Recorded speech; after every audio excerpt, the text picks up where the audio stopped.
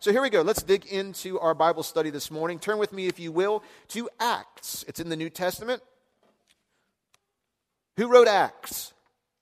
All right, Luke. Okay, no one said Paul. Good job. Luke. Luke, who also wrote another book of the New Testament. Do you know what other book he wrote? You are on it today. Luke, yeah, he wrote 2 books. He was a physician, but also a historian. And most people believe he wrote Acts as a kind of a contracted, that there was a wealthy man named Theophilus who was curious as to the authenticity of the claims about Christianity, and that he actually paid Luke to write a first-hand account, to go do all the investigation and kind of the investigation discovery process and go through and interview all the eyewitnesses who were living at the time and extract as much information as he could about the birth of the church, kind of taking the period of history that began at the resurrection of Christ, included his ascension, and then right through up to the birth of the church in Jerusalem and how it started to spread throughout the world. So that's where we're going to be this morning. We're going to be in Acts chapter 20. It's an interesting passage that we're at. Let me just give you the thumbnail. We've got to put on our first century hearing aids and our first century eyes for just a moment. It's the story of an account of Paul making a farewell address to the leaders of the church from Ephesus. Now, he's not at Ephesus geographically when this takes place. He was on a boat that had a stopover, had a short layover in a specific port city that was about 30 miles away from Ephesus. But Paul knew in his mind he was headed towards Rome, and in his mind he knew he was going to Rome and he was going to die there. And before he went to Rome, he wanted to face-to-face, eyeball-to-eyeball say goodbye to people who are near and dear to his heart. So when he was stopped over in this port city, he sent word through a messenger to the church board, the church leaders from Ephesus, and asked if they would come see him off before that he left. So he's hanging out there in the port city, you can imagine. It'd take a couple days to get someone 30 miles to Ephesus and then have those leaders respond. And they responded and they came. Now, why Ephesus of all the people he could have sent to? Of all the New Testament cities outside of Jerusalem, I probably studied the most about Ephesus. And I have to be careful because I could talk to you about all the archaeology and the history and everything about that city, and we'd run out of time this morning. But here's a little bit of an idea so you can understand what Ephesus was. Ephesus was the 4th largest by population city in the Roman Empire. At that time, that was 200,000 people. So if you added the 30,000 people that live in Parkville, the 28,000 people that live in Perry Hall, the 11,000 people who live in White Marsh, you added those 3 numbers together and triple it, you'd come up to the size of Ephesus. Okay? Ephesus was well known throughout the Roman Empire for really 2 things. The second most important thing they were known for is their 25,000-seat outdoor Colosseum-style theater with acoustics so amazing that 25,000 people could sit in those seats and listen to a play and hear every word. They'd also have gladiators fight, and there was a lot of entertainment. But the main thing Ephesus was known for and really drove all of its commerce was tourism built around. They were home to one of the 7 wonders of the ancient world, which was the Temple of Artemis. This thing was amazing. It was 108,000 square feet, 6 stories high, made out of 150,000 tons of hand-hewn gray marble that they cut out of gray marble that was 8 miles away from the city and rolled by hand or drugged by hand 8 miles into the city to build this temple. Just think of the work that it took to build this temple. And the engineering, I could talk to you about it for another 20 minutes, but I won't. But this is what drew people to Ephesus. It was this idol worship, this pleasurable idol, and the silver trade was huge. So right around this temple to Artemis, you had the main commerce of the city, which was selling silver souvenirs and trinkets made in the image of Artemis. There were no Christians here. The gospel had not gotten here. But Paul, if you know anything about him, was drawn to be an urban evangelist. He was drawn to the cities. He didn't necessarily go to all the rural areas or into the hills or the mountains. He went where the people were.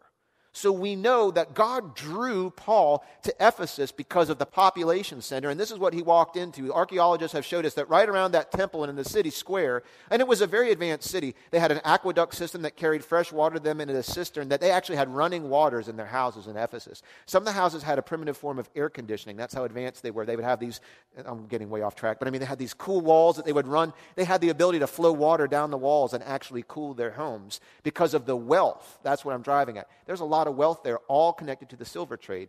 Also, they were well known for their brothels, which were all on the main street. So this is what people were coming to town for. I say that for a reason. We know how effective Paul was. He's the first Christian in. A few years later, of course, they run him out of town. Why did they run him out of town? Because he was so effective in winning people for Christ that it began to hurt the economy of the city.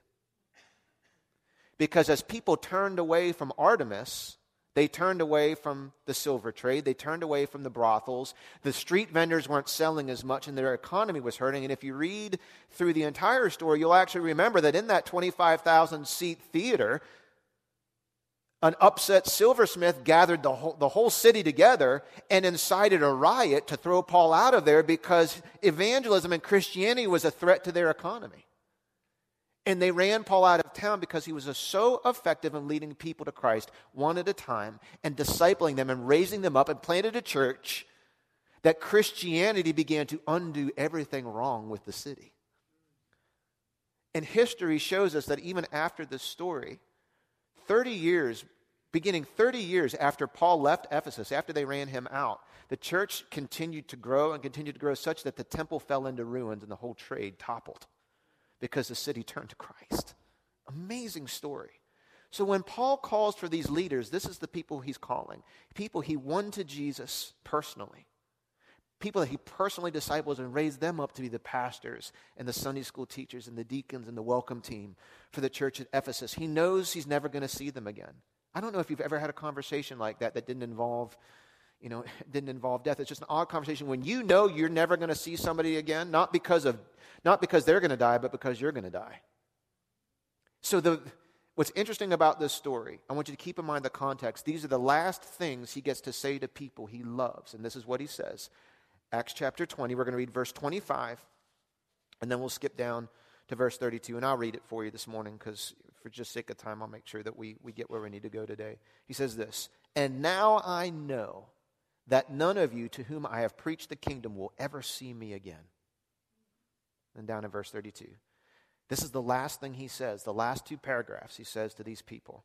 "And now I entrust you to God and the message of his grace that is able to build you up and give you an inheritance with all those he has set apart for himself. I have never coveted anyone's," this is interesting now, right? "Silver or gold or fine clothes. You know that these hands of mine have worked to supply my own needs and even the needs of those who are with me. And I have been a constant example of how you can help those in need by working hard. You should remember the words of the Lord Jesus. It is more blessed to give than to receive." Now this is interesting. He says really two things. He says two things to the Ephesian leaders here. One of them is not at all a surprise. The other one is. Really, the first thing he says to them is, we're not to the big idea yet, so we'll get to that in just a moment. But the first thing he says to them is remember, I entrust you to God and to the word of grace, to the message of grace, to the gospel of grace. I want you to never forget that you are sinners saved by grace and grace alone. I want you to remember the gospel of grace. I want you to live it out. I want you to think about it. I want you to get a more full understanding of the gospel every single day of your life. And as you understand the gospel more, I want you to live it out. And that's not really a shock or a surprise. I would expect him to say something about the gospel. So on the one hand, he's saying, I want you to really, really, really live out the gospel. And the second thing, though, I think is kind of a surprise. The second thing he says to them is that I also want you to remember the example I set while I lived with you, how my life was a life poured out in acts of radical generosity to other people. I worked hard with my own hands, and out of my own income, I took care of not only my own needs, but I radically was able to give away generously to other people, and you ought to follow my example. So the two things he says, remember the gospel, and second, live radical lives of giving away your income generously. Now, are these two separate ideas to Paul? Are these two totally different things, that the gospel and living a life of generosity? Does he say, on the one hand, I want you to remember the gospel, and then, oh, by the way, on a completely different subject, I want you to be generous? No, he sees them as closely connected. And so important that it's the last two sentences he says to these people. What's he really saying? Well, here's what he's saying. This is the big idea. When you truly believe you have an eternal inheritance, you can be radically generous with your earthly inheritance. What he's saying to them is, if you'll remember the gospel of grace, God's riches at Christ's expense, if you will remember that if you are in Christ, you have an unshakable heavenly inheritance waiting for you. If you really remember that, it will liberate your soul from greed and materialism and free your finances up to be radically generous with your earthly inheritance. If you knew you stood to inherit $100 million in 10 years, how would you treat your finances differently today? Wouldn't be good for all of us. But if you knew that you had a rock-solid, ironclad, massive inheritance coming your way, at the very least, I promise you, you'd treat your budget right now much different. What Paul is saying is that as a Christian, if you truly believe that you have a heavenly inheritance waiting for you, then you can be liberated to be radically generous with your earthly inheritance. So really what I'm going to look at this morning is I want to look at giving, I want to look at greed, and I want to look at grace. Number one, it's kind of going backwards. We'll start at the end of the passage and move backwards. Okay? Giving contains, here's what Paul is saying. This is not my statement. This is what Paul is saying. And I have to defend this one. Giving contains power to heal the world. Okay, I'm not going to sing Hands Across America or, all these other, We Are the World and all those other kind, the songs back from the 80s when I was young and had hair and all that other good stuff that goes along with it. But Paul's making a radical statement here. Now, please don't, giving is not the only way the world gets healed. But Paul makes a very interesting case here in verse 35. And verse 35 is interesting. It's the only real statement of Jesus in the New Testament that's not in the Gospels. You have the interaction with Paul on the road to Damascus, and you have this one. He's quoting Jesus, but he's quoting him from something that he knew that Jesus said that wasn't recorded in the Gospels. So it's quite interesting. What he says is, you should remember the words of the Lord Jesus, it is more blessed to give than to receive. How many of you have ever heard that statement before? It's more blessed to give than to receive. This statement, again, we got to put on our first century ears. Because we use the word blessed today, we have really devalued what that means. We've simplified the definition, not incorrectly, but the point where we've watered it down and it's lost some of its weight. The closest synonym I hear us use today for blessed, if you had to pick a word for it, what would you use? Happy. Okay? And that's not entirely inaccurate. But you can say blessed about a lot of things. And in the church world, blessed usually means material prosperity. Right? I'm blessed. God's blessed me with this. And he's blessed me with the, you hear on TV, God's blessed me with the ability to score a lot of touchdowns. God's blessed me with the ability to do this or do that. And that's not necessarily wrong, but about 35 of the verses in the New Testament about blessedness has nothing to do with material prosperity. The word blessed, actually, if you go back to the original word and you pull it apart, it means two things next to each other. The part that we get happy from means blessed actually means to be completely and fully satisfied. To be completely and fully satisfied. The second half of it, and basically the Old Testament connotation of blessedness, means in the face of the presence of God.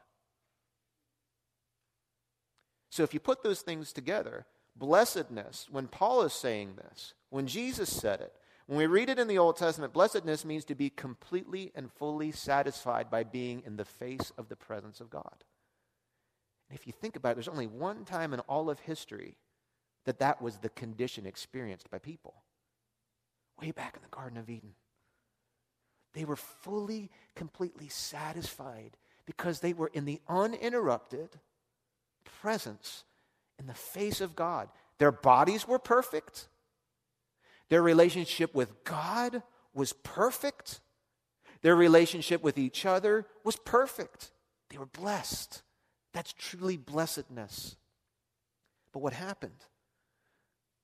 When we rebelled, when we sinned, we lost the blessedness.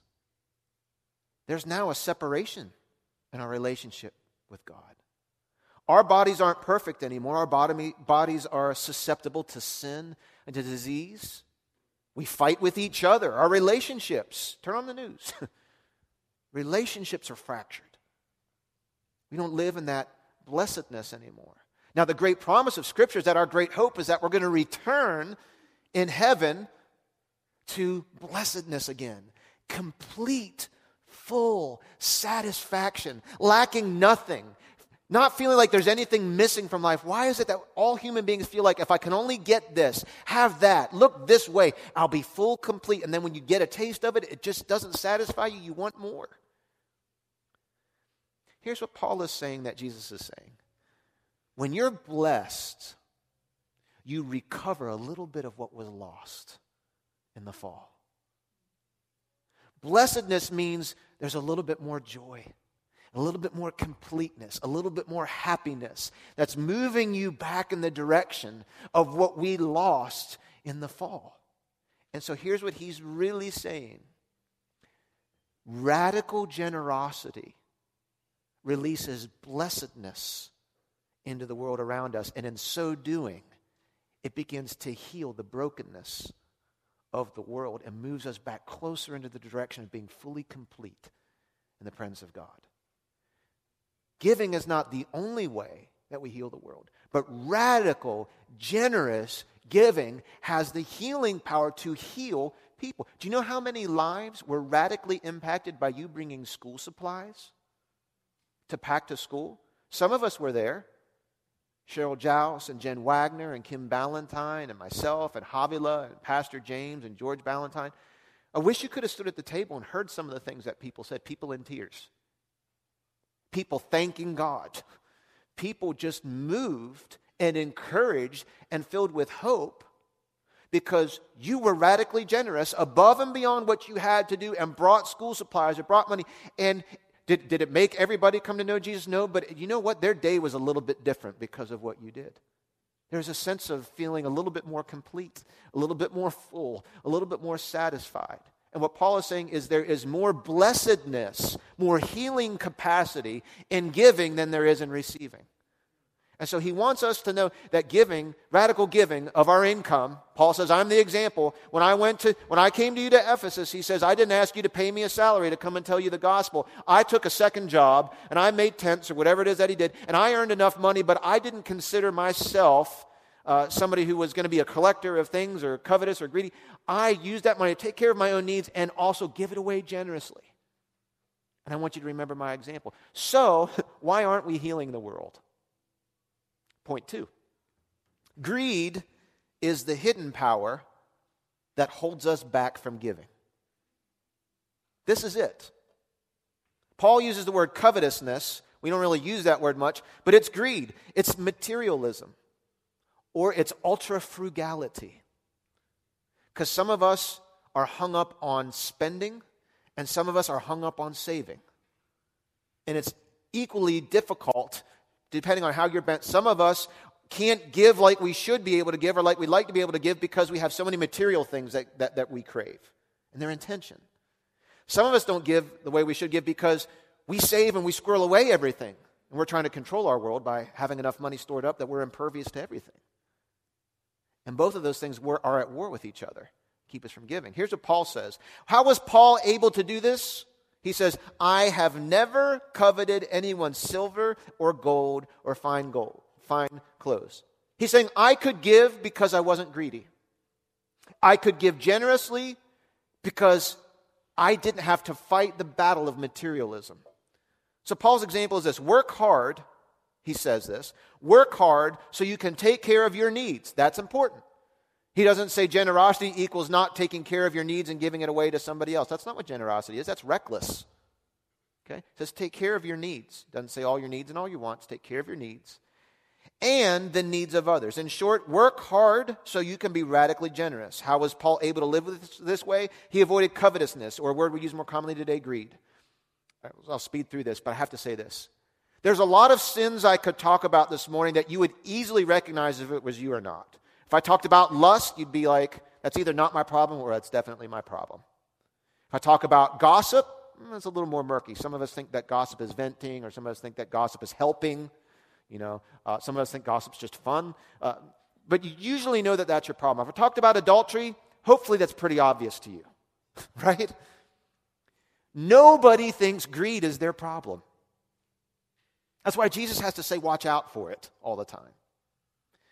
Jesus talks about greed 10 to 20 times more than any other sin.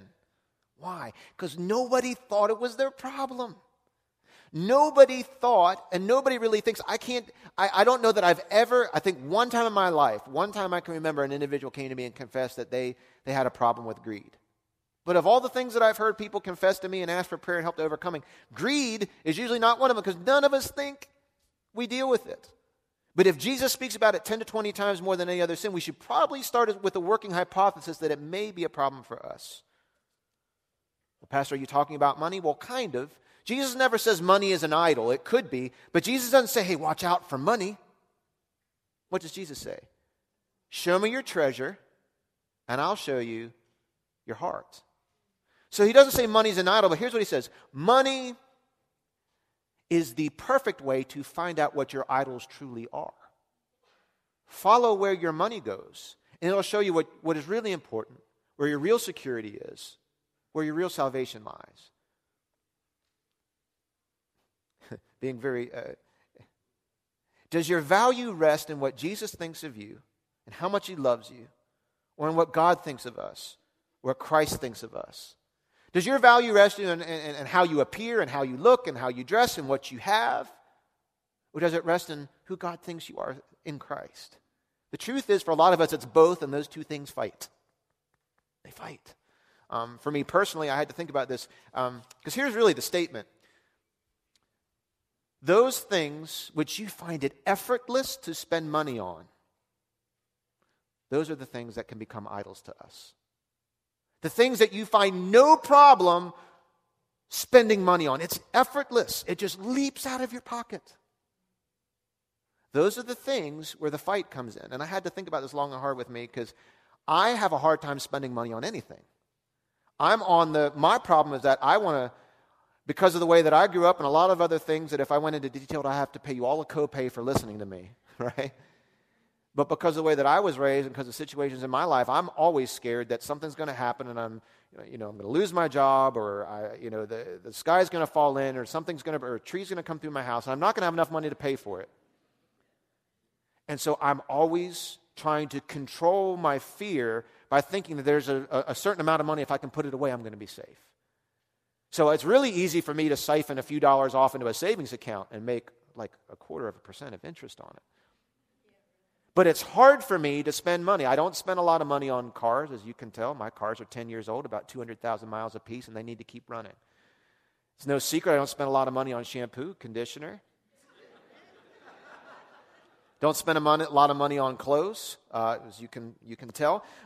The reason is because here's what I find it effortless to spend money on. I find it effortless to spend money on my wife and my son. And you don't have to say, oh, there's a problem with that. It's because a lot of my identity, if I'm real honest, is about appearing to be a good husband and a good dad. And unfortunately, in my mind, a lot of that translates into the money that I spend on them. And we don't have a lot of expensive things. Most of our furniture could be put together with an Allen wrench, okay? If we can find it after this whole mess is done with ServiceMaster, if we can find a big bag of IKEA bolts and things, we'll have to put everything back together with. But they don't ask for, my son asks for a lot. My wife asks for next to nothing.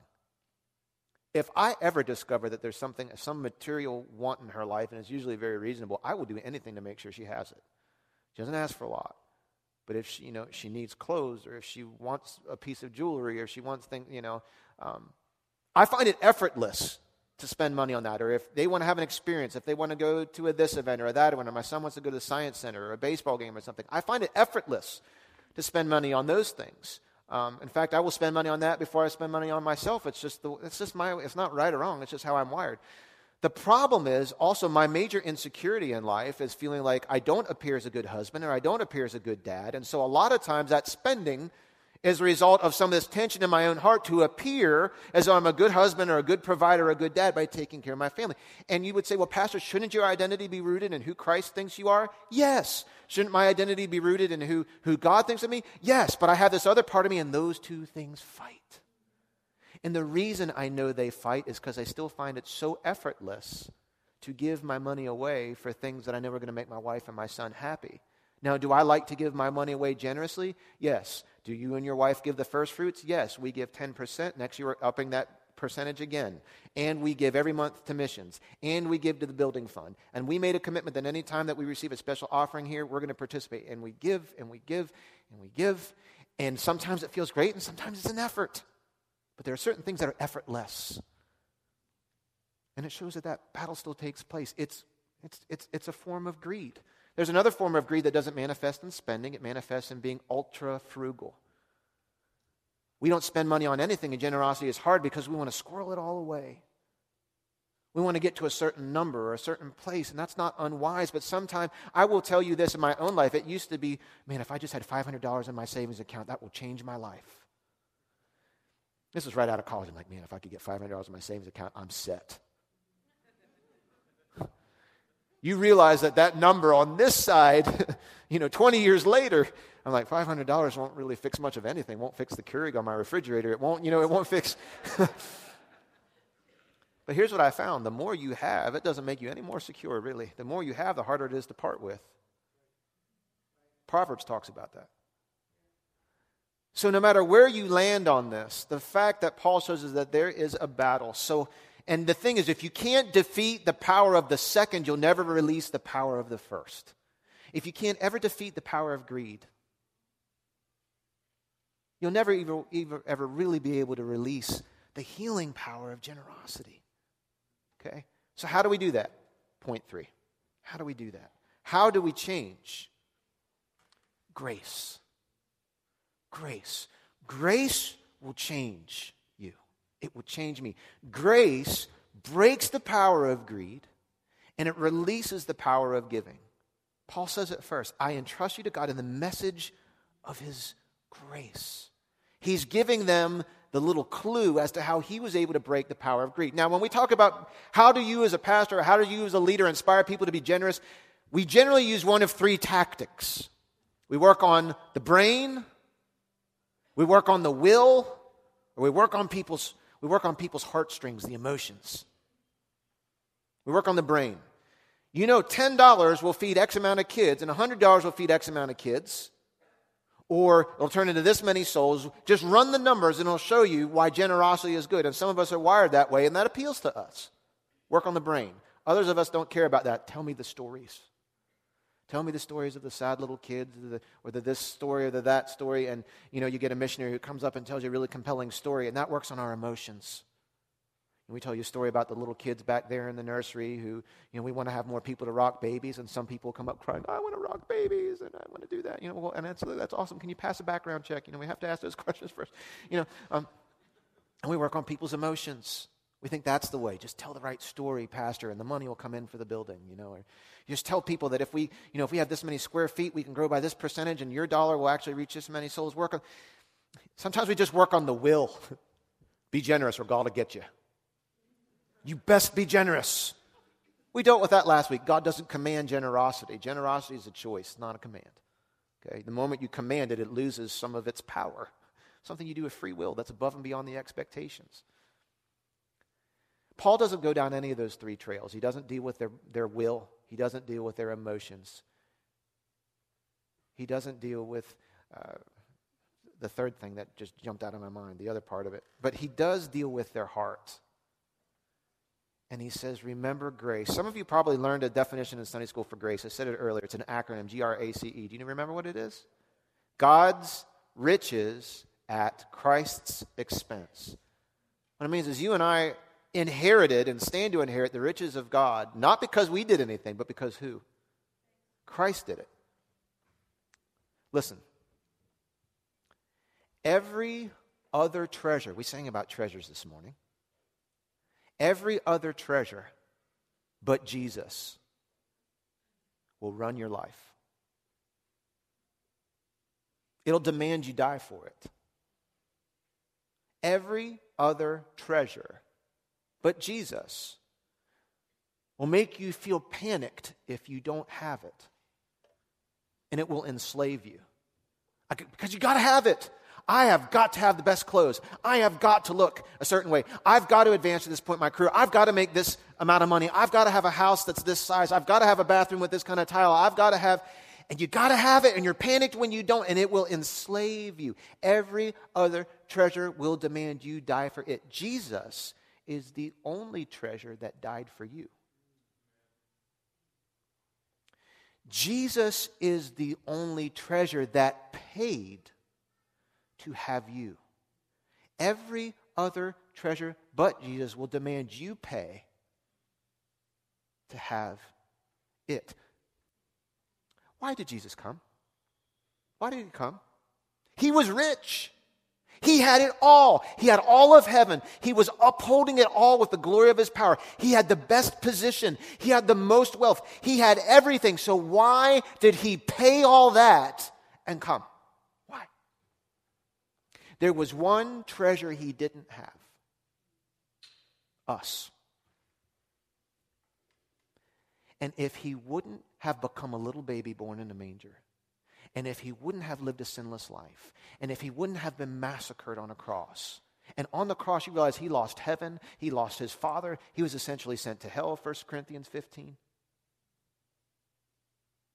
If he wouldn't have lost it all, he could never have purchased you. And what did we say a treasure is? It's something you're willing to pay the ultimate price for. We are his treasure. And the more that I see that I am his treasure, it melts my heart. And it makes him my treasure. And the more that he becomes my treasure, these other nice things we talked about, they're just that. They're just nice things. And now I'm free. Now I'm free because I have treasure.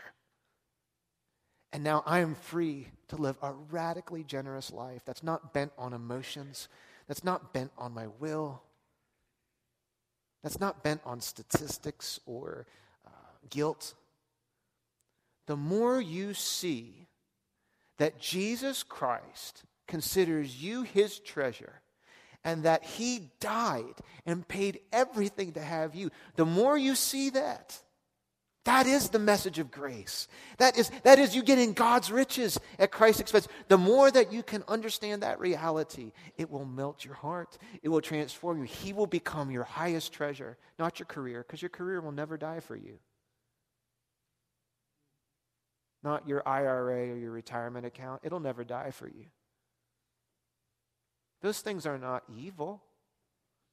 But anything that occupies the treasured space in your heart that belongs uniquely to Christ becomes an idol. And a lot of times we take things that are not intended to be evil and we put them in a space that God belongs in. And we serve it. And we worship it. And we pray about it. And we beg God for it. We feel like we are in complete incompleteness until we have those things. And then when we get those things, we feel like we're blessed. Blessedness is being fully complete and satisfied in the face of the presence of God. And through radical generosity, think of what would happen in this community if churches all over this community got consumed with an understanding of their heavenly inheritance and began to live radically generous lives. Then we don't have to worry about the social security system failing. Then we don't have to worry about hungry. Then we don't have to worry about people going with needs unmet or some new program to come along to finance those things. The church could step up and fill so many of the gaps that government was never intended, but that the church was assigned to do, to take care of widows and orphans, to feed the hungry, to clothe the needy, to minister to the sick, not just with prayers and with spiritual ministry, that's a huge part of it, but with tangible expressions through our hard work and our ability to not live lives controlled by greedy and materialism and accumulation, but by taking care of our needs and having enough left over to give away generously. But you'll never get there unless grace has filled your heart, because grace is that power from God to defeat the hold that greed has over generosity. Let's go to him this morning and let's invite his grace to melt our hearts. I'm going to invite our worship team to come. I hope this morning there are some of you that have listened to this message here, or you're listening to it on the podcast, who would say, I hope. You say, someone invited me here, or I've been here a few times, or I happen to just find you this morning, and I don't have a relationship with Jesus the way you just described. I don't even understand all of the theology and the information you presented today. I'm not a Bible scholar. But I'm feeling something deep in my gut right now. My heart's pounding real fast. I want to have a relationship with a God who treasures me like that. How do I do that? You confess with your mouth that you believe that Jesus is really the Lord. And you believe in your heart that what the Bible says about him is true. That he rose from the dead and he's alive today. And you'll be saved. Saved means that you're accepted in the fullness of God through Jesus Christ. It means that you have a relationship with God, that it's a restored relationship. If you want to make that decision this morning, I'd love to make it for you. That's not how it works. You get the privilege of saying yes or saying no to Jesus. But I remember when I prayed this prayer for the first time in my life. I want to lead you in this prayer this morning. So if what I just described is you and you want to make a right relationship with Jesus today, here's the prayer I want to lead you in. You can pray it right along with me, right at your seat. Jesus, I believe in you. I believe you lived a sinless life in my life. I believe you died on the cross in my place. I believe you're the Son of God. But I don't believe you're dead. I do believe you came back to life, just like the Bible says. I believe you're alive right now, and I believe I need you. Thank you for offering to forgive me for my sins. I take you up on that. Today I step off of the throne of my life, and I invite you to sit on that throne. Now you're the king. I'm your servant. Thank you that I now stand to inherit all of the riches of heaven. Melt my heart with grace so that I can radically and generously pour my life out to help heal this world and meet needs of people who need you in their life. In your name I pray. Amen.